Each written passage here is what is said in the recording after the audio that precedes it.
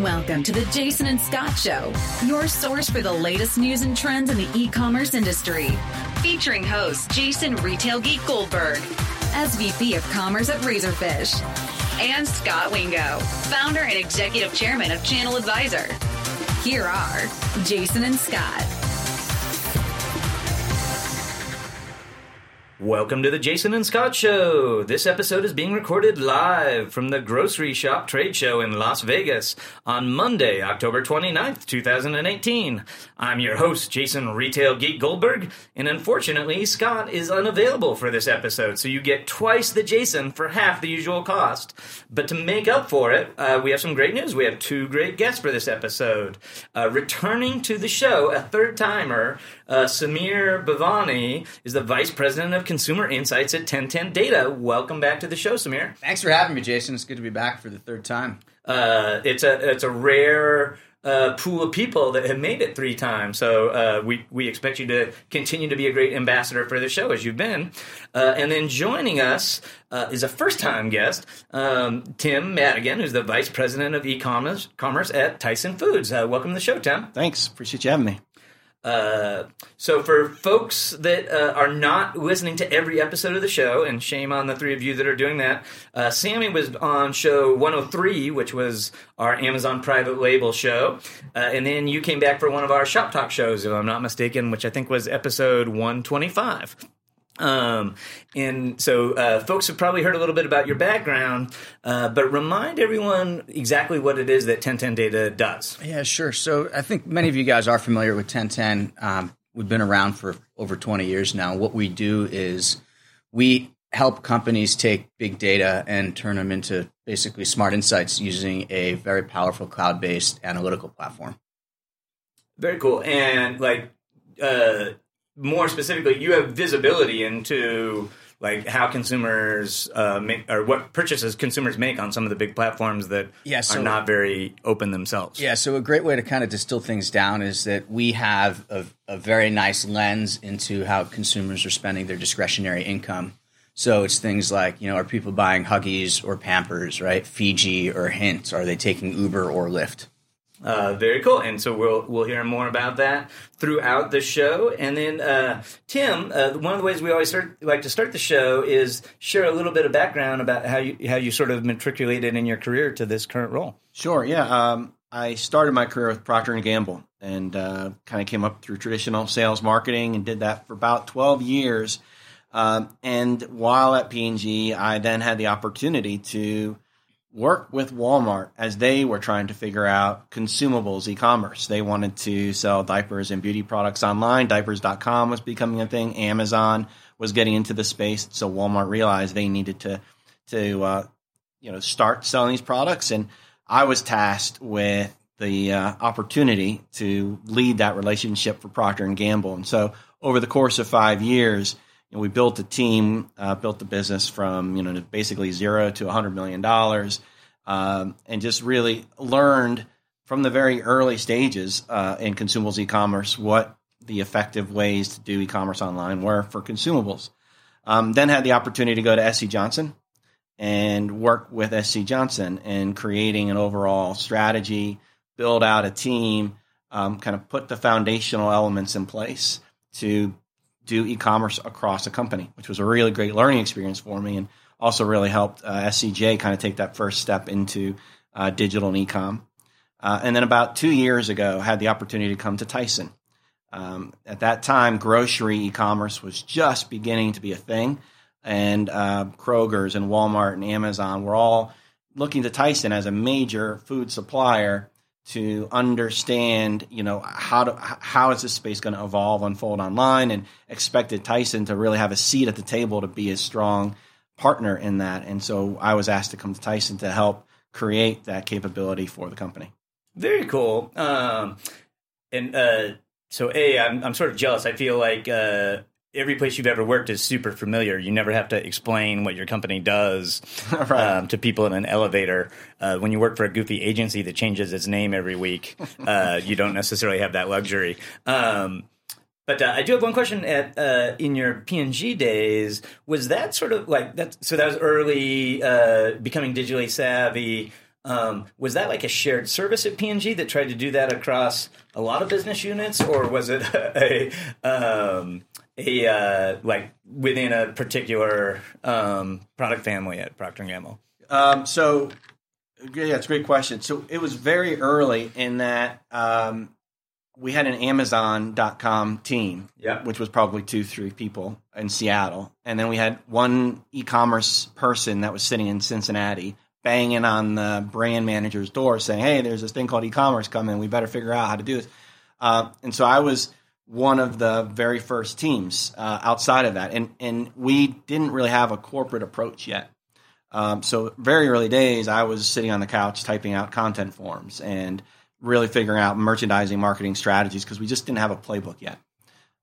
Within about 2 years, though, it doesn't take P&G long, they very quickly created that centralized capability and brought in the central team and created that corporate strategy and capability so that other folks like myself out in the field who are working with retailers had that sort of enabling center of expertise that were supporting us. Yeah, it is funny. One of the things I've observed in a lot of companies is like that initial Amazon team. Like they almost always they started out as the interns, right? That's like right. It was the most junior people in the organization got assigned to this like relatively meaningless account, and then obviously like as it's grown in prominence, it's now like one of the most significant roles in all these companies, and so it's an interesting evolution to see those interns grow up to rule the world and sort of fun. I want to dive into your role and your scope at Tyson, but before I do that, I want to jump back to Sammy, and I know you guys just published this Rise of Digital Grocery report, and I think you can download it from your website, so I'll put a link to that in the notes, but I'm wondering if you can tell us a little bit about like what that report was and maybe share some of the cool insights. Yeah, sure. So I'll intersperse some of the insights as we're talking, as Tim brings some things up, but one of our analysts, her name is Julia Malot, authored the report, and it's this fantastic look into what we're calling the rise of online grocery. And it's very timely, obviously, right, being here at a grocery shop talk, right, a grocery shop show. And some of the things that we looked at were how successful are places like Peapod or Walmart Grocery, right, versus some of the other more traditional players. And some of the stats that popped out, one is like just the growth of it is outlandish, right? We're seeing over 30% year-on-year growth specifically in the online grocery space. And we define that as, it's different than buying something from, Amazon.com or Target.com. It has a lot to do with click and collect with places like Instacart, et cetera. And one of the findings that was kind of unique is that people who do shop online grocery tend to spend a lot more money than the general populace. Which is certainly good news. I find some of those, like, as the touch point changes, the behavior changes, stuff fascinating. Just a random little anecdote, but it's been really interesting to me to see, like, foods that don't sell as well in store but sell great in curbside pickup. Yeah. And it was non-obvious stuff to me, but like sometimes these indulgence products, people don't want to push their shopping cart around the store with a giant keg of ice cream in it and be seen by their neighbors. But when it comes to having that thing loaded right in your trunk, it's get the big thing of Ben and Jerry's. Yeah, so that point is very important, right? The ice cream thing, the indulgent items. The other thing, too, is the ability for people to discover items that they wouldn't ordinarily purchase. Partially for the same reasons, also because online gives you an opportunity to be marketed to, right? Whether it's like a vegan burger, for example. Yeah, I think there's potentially both a challenge and an opportunity in the different marketing vehicles that are available digitally. But let's zoom in a little bit on Tyson. One of the things always interesting to me, you have e-commerce in your title, which is very near and dear to my heart, so I always like that. But I find it can have a very different scope at different companies. So can you talk maybe a little bit about what it means at Tyson? Yeah, so our primary go-to-market is through retailers. And so the key for us is, we've spent decades in creating category management and shopper marketing and all of these other analytics and skills on how do we optimize the in-store experience? What are those right tactics and tools to really make our business perform in-store? Well, I look at my job and my team's job as doing the same thing, but for online through those retailers. So it's no longer an aisle, but it's now a screen that we've got to figure out how to optimize our portfolio for. So that's everything from the basic content to merchandising and marketing to understanding, what's working and optimizing across those three analytics. And then, I think Sammy made a great point around the portfolio and understanding the portfolio that performs well in store isn't necessarily the same one that performs well online. And so as a company, we need to kind of rethink and reprioritize what we're focused on as we're thinking about online. Now, that said, we're also considering, the direct-to-consumer. And we have several brands in our portfolio that do some direct-to-consumer today. Adele's Premium Sausage is one where there's a really big fan following for it, and it's not available everywhere. And so that's a great product that, is pretty niche, pretty gourmet, where we want to make sure all the consumers who want to have access to the brand can find it. Very cool. And Sammy had alluded earlier to like this notion of, hey, you have different tools for digital marketing than we did in traditional shopper marketing. One of the tools we rely a lot on shopper marketing is like shelf adjacency. So you want to launch a new product. One of the best ways to get eyeballs in front of that new product is put that new product on the shelf next to a popular existing product. And, use all the traditional in-store marketing vehicles to draw attention to it. In digital, I feel like we have a lot more spear phishing. People are searching, they go, right to a search result and then to a product listing page, or, God forbid, they're a really zealous customer, they start shopping off a recurring list. That's right. And so one of the things I always worry a little bit about is we lose some of the opportunities for those impulse sales and for what I like to call serendipitous discovery, just because it's super fun to say serendipitous. You laugh now, but later in the hall, when you're just saying serendipitous, you're going to think of me. I feel like part of that challenge is the onus is going to be on the retailers to figure out. That's right. Is that a conversation you have with retailers, and is that something you guys think about or worry about? Yeah, for sure, especially around new innovation, right? And that's our company's lifeblood is, we want a significant amount of our growth and our sales every year to come from new innovation. So that's definitely something we spend a lot of time thinking about. To your point, we're sometimes limited to the tools and capabilities of the retailers' platforms. So it's starting there and also bringing ideas. And right now, especially in grocery, the shopping experience is different. You're very much at a shelf view versus, item by item like you have in a .com view. So the platform's evolving for sure in a different way. So we've got to partner and test and learn our way there a little bit. But I will say, another area that we're really trying to think through is what are the opportunities we can bring outside of the retailer platforms that enable that discovery. So we are spending, anytime we launch a new initiative, we're spending money on driving awareness across, online, digital, other kind of places. And so the question is, how do we connect from that point of awareness or inspiration directly to the cart?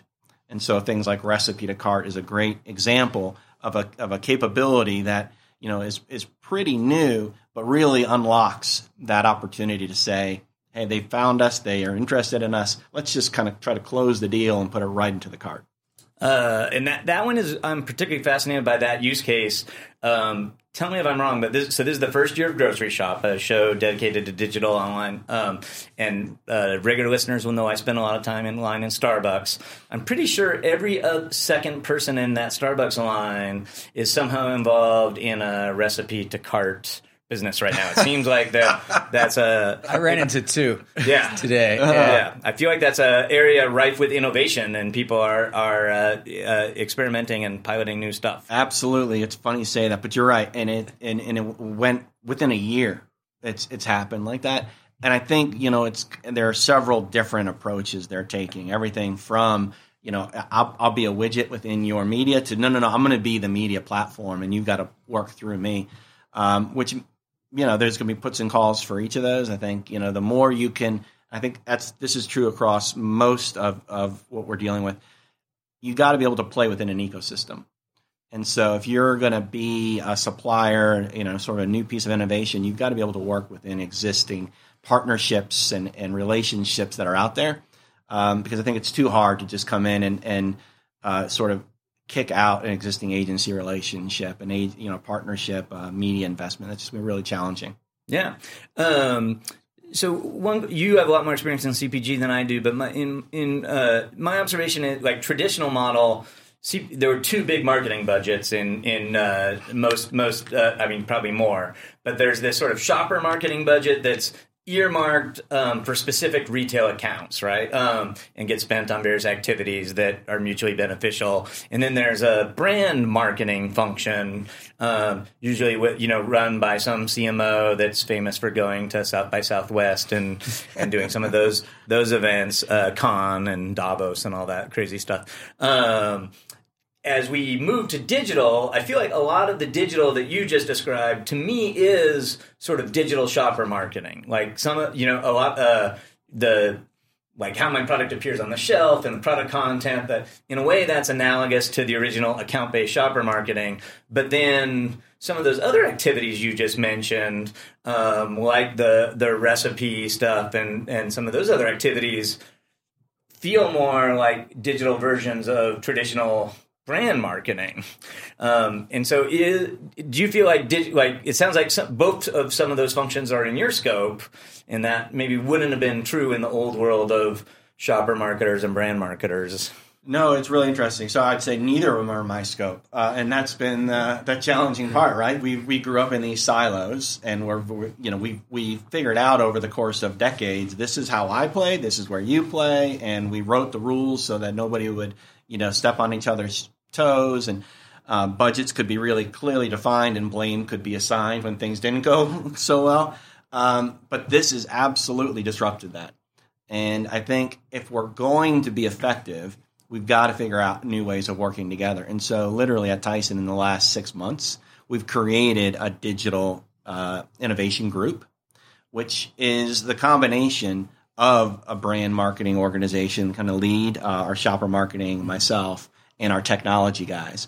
And so we've created this group that's really focused on understanding, what are those emerging spaces, recipe to cart being one, voice being another, and how we are going to go play in those spaces and who's going to take point.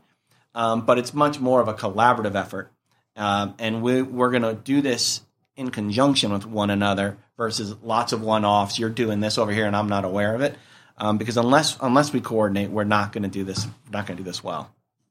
Interesting. So in my mind, so you guys are evolving to sort of, both organizationally figure out the right approach, and then we have to figure out what the right digital tactics are. That's right. At the same time, most of these activations require some partnership with the retailer, and it feels probably like the retailer silos are also evolving.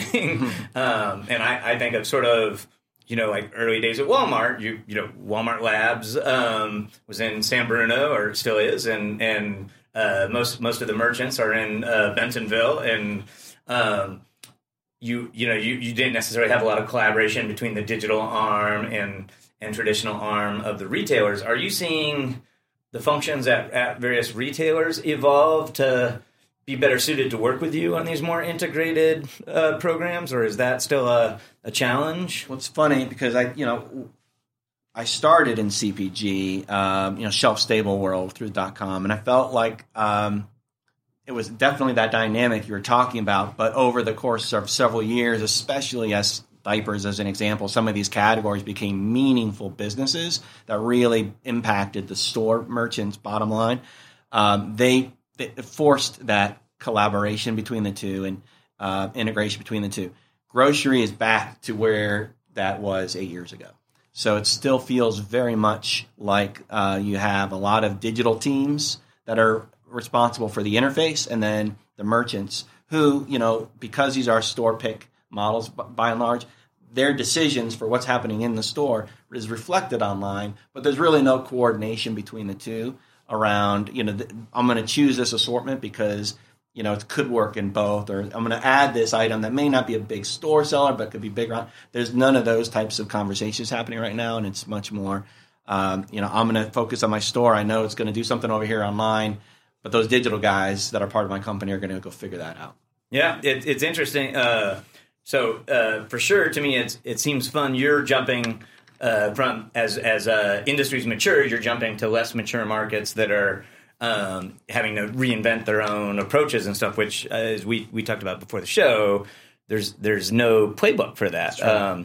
But it's kind of fun because you get to figure it out. So clearly, the retailer is also evolving to sort of work with you, like.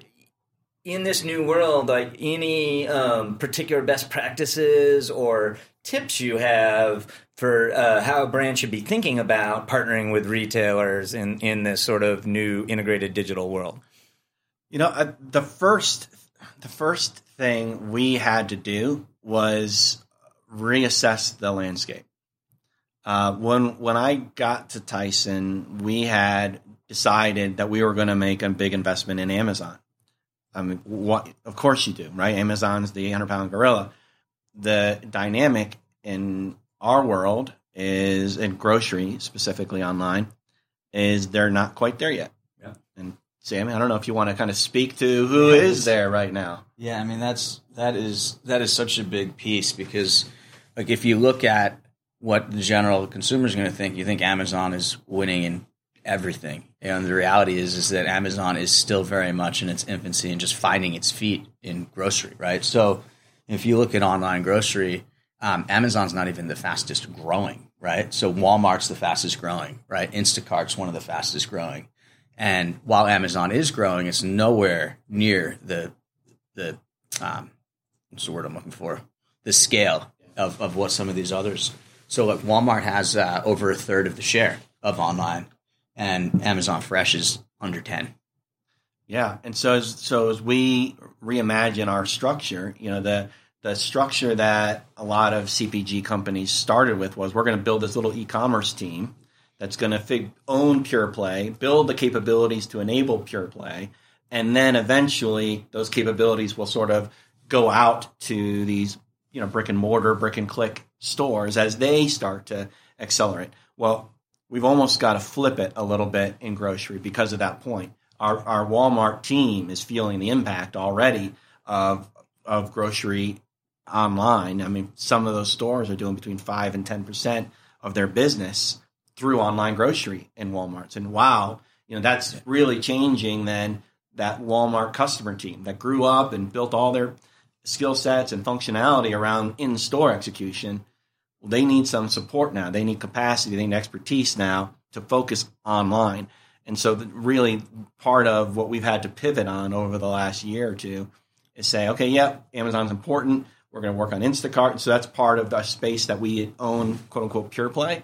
But a big enabler for us now is how do we go and really focus on the Krogers and the Walmarts, because that's really where the size of the business is today and the growth is happening. Yeah, and I have a premise, and Sammy, I don't know if the data is granular enough to validate this or not, but in my mind, part of the secret to Walmart's success and also to Kroger is curbside pickup, and that's one of the differentiators between Walmart and Kroger and Amazon is Walmart has 4,000 stores, over 2,000 of them are now enabled for grocery pickup. Kroger, I think, has 800 click and collect stores. Yep. And, Amazon wasn't in the curbside pickup game at all until they bought Whole Foods. And to their credit, I feel like they've evolved that offering very quickly, but it's in 400 stores, and it's in the stores in the markets that probably are most friendly to delivery versus pickup. In a handful of them. So Whole Foods is a really fun little sandbox that Amazon's experimenting in today. And it gets a lot of press, a lot of people talk about it. But Whole Foods is not a very big retailer, right? That's the fact of the matter. And when you look at scale and you look across this country, right, it's the Krogers and the Walmarts where people are shopping, and which have the ability to do curbside pickup, right, at a much broader scale. Very cool. So let's change topics a little bit from thinking about the retail side to the evolution of brands, right? So you are now sitting atop a very well-established brand that's trying to figure out digital. It feels like increasingly your competition are these new startup brands that don't have near your scale, but they also don't have any of the legacy impediments or infrastructure that they have to carry through. I definitely feel like that's the case in like shelf-stable CPG. Are you seeing that in food as well? Yeah, I'm reminded of when I was down on the Walmart team with Procter & Gamble. We were looking at our shave business, and it started to decline pretty quickly. And we couldn't see where it was going. Typically, our reports would say, well, we're seeing some channel shift. It's going to Dollar General, or it's moving over to Target, and but we didn't see. We just saw the category declining, and we saw our brand declining, and we couldn't understand why. We're looking around the office, and we saw some scruffy looking guys, and so maybe they're just not shaving as much. And this November thing is really, well, no. We were listening every morning on our ESPN drive-in, hearing about this company called Dollar Shave Club and how funny they were and great. And all of a sudden, they took $300 million out of the category and out of the stores. But our classic data and our analysis didn't have any way to account for that, any way to show us that shifting. And so as far as we were concerned, it wasn't happening. So we were caught very flat-footed. That's my fear and obsession right now in food. There's a lot of these companies you're talking about, the grass-feds and the locals and the organics that are, they're $10, $50 million type companies, but there are a lot of them. And there's some of them that are scaling pretty quickly. And so the issue is we just don't have the visibility to the data and to how fast or how many of them are out there. And so it's absolutely an area that we've just got to get better at. And it's actually, we work a little bit with Samir and 1010. And that's one of the challenges I put forth to him is how do we understand where these new up and comers that we just don't have on our radar, where are they, who are they, and how fast are they growing? Yeah. And so I will turn the question to you, Sammy.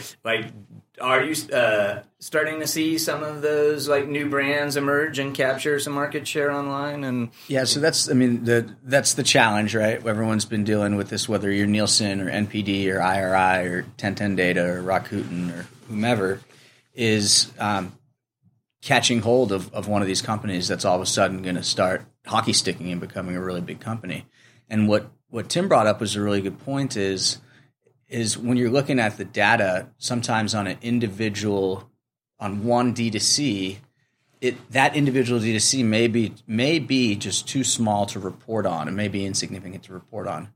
But if there's 80 or 90 of them, right, that are growing very quickly, all of a sudden you've got this thing, and the last thing you want to do is to be Dollar Shave Clubbed again, right? You've lived through it once. You don't want that to happen again.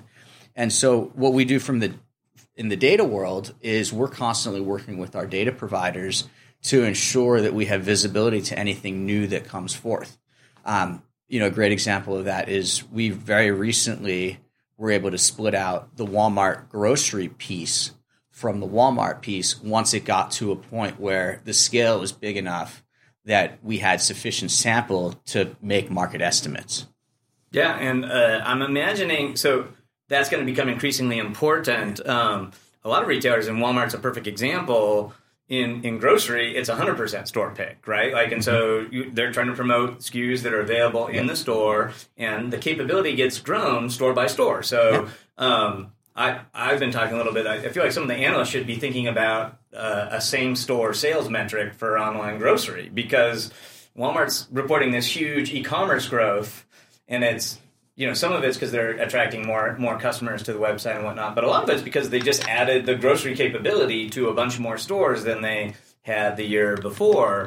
And so, in some ways you almost have to think of it like a store metric. But for general merchandise, I might argue that Walmart has sort of the opposite merchandising strategy, that they're really trying to focus on having a long tail assortment, and they put a lot of emphasis on the marketplace, and they're trying to get to 40 million SKUs, most of which are getting fulfilled by third-party providers or from a fulfillment center. Right. And so you really need to think about them as very different different businesses. And that's another good example. So with Amazon, right, people look at Amazon 1P and Amazon 3P, and there's sufficient data to split those and to see what's happening Amazon Direct and what's happening with the marketplace. Walmart, even though they're making this push towards marketplace, candidly just doesn't have the volume in those traditional goods to warrant us breaking that out at this point in time. It might be another couple of years before we're able to see what's Walmart third party doing compared to Walmart first party. Sure. Interesting. A side note, one thing that is different from the heyday of Dollar Shave Club, you mentioned, the success they're able to have with like all those ESPN ads. Today, of course, as people are driving to work, they're listening to the Jason and Scott show, and we don't take advertising on the show. So, So in some ways, I feel like we've helped insulate some of the brands from those digitally native brands, and you're welcome. Yeah. So one of the things that's interesting to me, thinking about the sort of emerging brands and digitally native brands versus new products and innovations in existing companies, is they feel like they have these exact opposite problems. So if I start a new company today, the world has made it much easier, right? I can go, sign up for a Shopify site, and I can hire 99 Designs to do my marketing, and I can do all these things with my credit card on the weekend, launch a company pretty quickly, find a group of loyal customers, launch a product to them, and get real-time feedback. And so I can innovate and iterate really quickly and inexpensively, which is great. Most of those brands are really struggling to hit some peak scale. And in your organization, I suspect when there's a new idea that people are like, well, can this idea be big enough to be financially material to us? And so I'm always curious how big companies that already have scale think about innovation, and how do you sort of, instill some of those advantages of the little company in your big company? Yeah, it's a really great question. And, as a company, I think we several years ago came to that conclusion that innovation gets squashed if if it feels quote unquote too small of an idea, but we just wouldn't let it play out. You would see a trend and it might be too early, but by the time you react, it's also going to be a little bit late. So, as a company, what we've done is created a couple different entities internally. We have our innovation team, which we've had for a while, is really focused on called 12 to 18 months out, really fairly close in innovation, new flavors, new forms, some adjacent categories. And so there's that group focus there. But we also then recently created a new products lab, which is really kind of taking off the filters of this is what we do today to where are some interesting protein spaces coming from. So where can we innovate? And a great example of that is our Yappa chips. That is essentially, it comes in a tennis ball kind of a can, and instead of being a potato chip or like a Pringle chip, it's a protein chip. So it's a brand new initiative, brand new idea, and we're launching it in a very sort of small pilot but scale up kind of way. That would not have happened before this team. And then the other area that we've brought on is our new ventures team. And so that is allowing us to find, new companies that are testing kind of smaller niche spaces. And I'll give an example of, Beyond Meat, so vegetable proteins.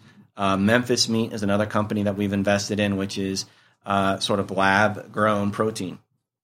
And these are early days for especially Memphis Meat, but what we're seeing is this is an opportunity space. And as a company, we want to be able to be the world's best producer of protein. We're raising the world's expectation for what good food can do. And that means we're going to have to go beyond just land-based animal proteins. And so by investing early on in some of these companies, we get to learn a lot and we get to see them scale, and then, continue to think through down the line, how do we integrate, their products. Nice.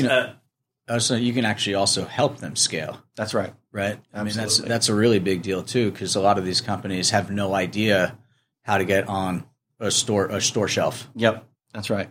Yep. Yeah, so I want to follow up on that a little bit, but I had one terrifying thought while you were saying that I just want you to make me comfortable about. We're not all going to end up just drinking Soylent for every meal, right? That's pretty tasty. Have you ever had one?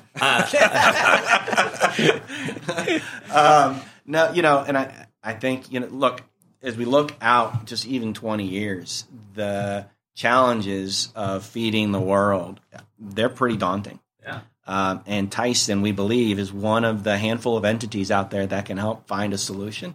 And it's going to require a range of offerings. So hopefully we can still have our steak dinners when we come to Vegas. But there's going to be new forms of protein that will have to be, brought in order to feed the world. Personally, I'm banking on us all dying of dehydration before we run out of protein, but I know it's a race, so we'll have to see how that plays out.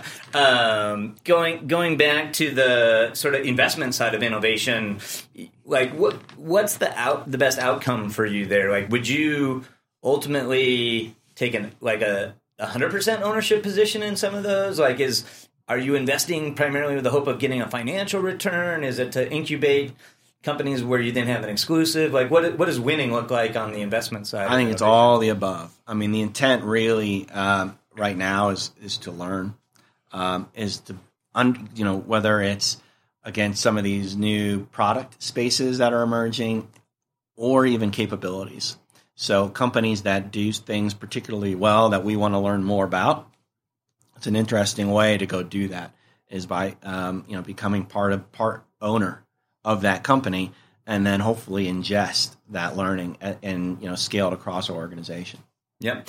And are you finding that it's difficult to get a company with good financial rigor that's used to sort of focusing on quarter-to-quarter results to think like a longer-term investor on some of the VCs think about a very different payback horizon than public companies that are trying to keep shareholders happy. Yeah, no, it's right. And so this company, this group was purpose built to pretty much avoid that. So they've been given an investment amount and kind of ring fenced that amount. And so they act very much like a VC company. And then we're going to look for this portfolio of companies that either from a product or capability standpoint look interesting. And then due diligence up through our leadership team with the recommendations. Very cool. Well, we're coming up against time. I want to do one last question. I know we're halfway through this show, and I know we've all had a lot of obligations, so I don't think anyone's got a chance to sort of absorb everything going on the show. But is there any trend or theme or vendor that has emerged and that was interesting to you that you either came here looking for or maybe surprised you?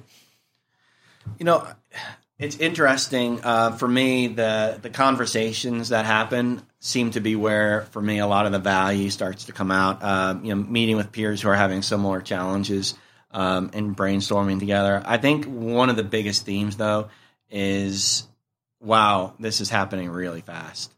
2 years ago, this wasn't a thing. And so the speed and pace that's happening, I think even our leadership back at home and companies don't necessarily appreciate it. And so part of what I view as my job is to kind of bring that urgency back with a bit of a game plan as well for what we need to be doing. Yeah, for sure. Could you imagine trying to talk more senior leadership into coming to an event like this next year? I think that's a great idea. Again, it's kind of palpable. You walk the floor, you see some of these speakers. You really do get a sense for the pace and urgency that's out there. And so I think it's a great suggestion of bringing in some more high-profile execs and not just having them send their e-com guy out to this conference. Yeah, for sure. And then, Sammy, in all your conversations, anything jump out at you or surprised by all the new data competitors or anything like that? No, I'm teasing. The data competitors are great. I love seeing new data competitors, right? It's great. The more, the better. The one thing that I've noticed, and I've noticed this since the last Shop Talk show in March, coming into this one, is it appears to me that the companies that are sort of weathering the storm or taking the most advantage of this shift to online grocery are actually indeed those companies that have formed or in the process of forming innovation teams either at headquarters or in Seattle near Amazon. And the ones that have not are the ones that clearly in the data show up as kind of laggards. So, kind of the advice is if you are a grocer or a traditional brand, if you don't have some kind of innovation team together that has its own budget and actually has a seat at the table, you're going to be in big trouble. Very cool. That is an interesting insight, and that's going to be a great place to leave it because it's happened again. We've used up all our allotted time. But before we go, Sammy, if folks are intrigued by the Rise of Grocery Report or just want to get in touch with you, where do you hang out in the interweb? You can reach me on LinkedIn or on Twitter. I'm easy to find on both of those places. Yep, and we'll put links to both of those in the show notes. And Tim, are you an active guy on LinkedIn? Can I? Yeah, that's fine. Cool, a good place to network with Tim. And so, thanks to both of you guys for taking time out of the busy show to come speak with our listeners. As always, listeners, if you have any questions or you want to follow up on any of the topics from the show, you can join us on our Facebook page and leave a question. As always, if this was the show that was finally worth it to you, do us the big favor of jumping over to iTunes and giving us that 5-star review. And until next time, happy commercing. You've been listening to The Jason and Scott Show. For all the latest news and trends on e-commerce and shopper marketing, subscribe to us in iTunes or visit www.jasonandscott.com.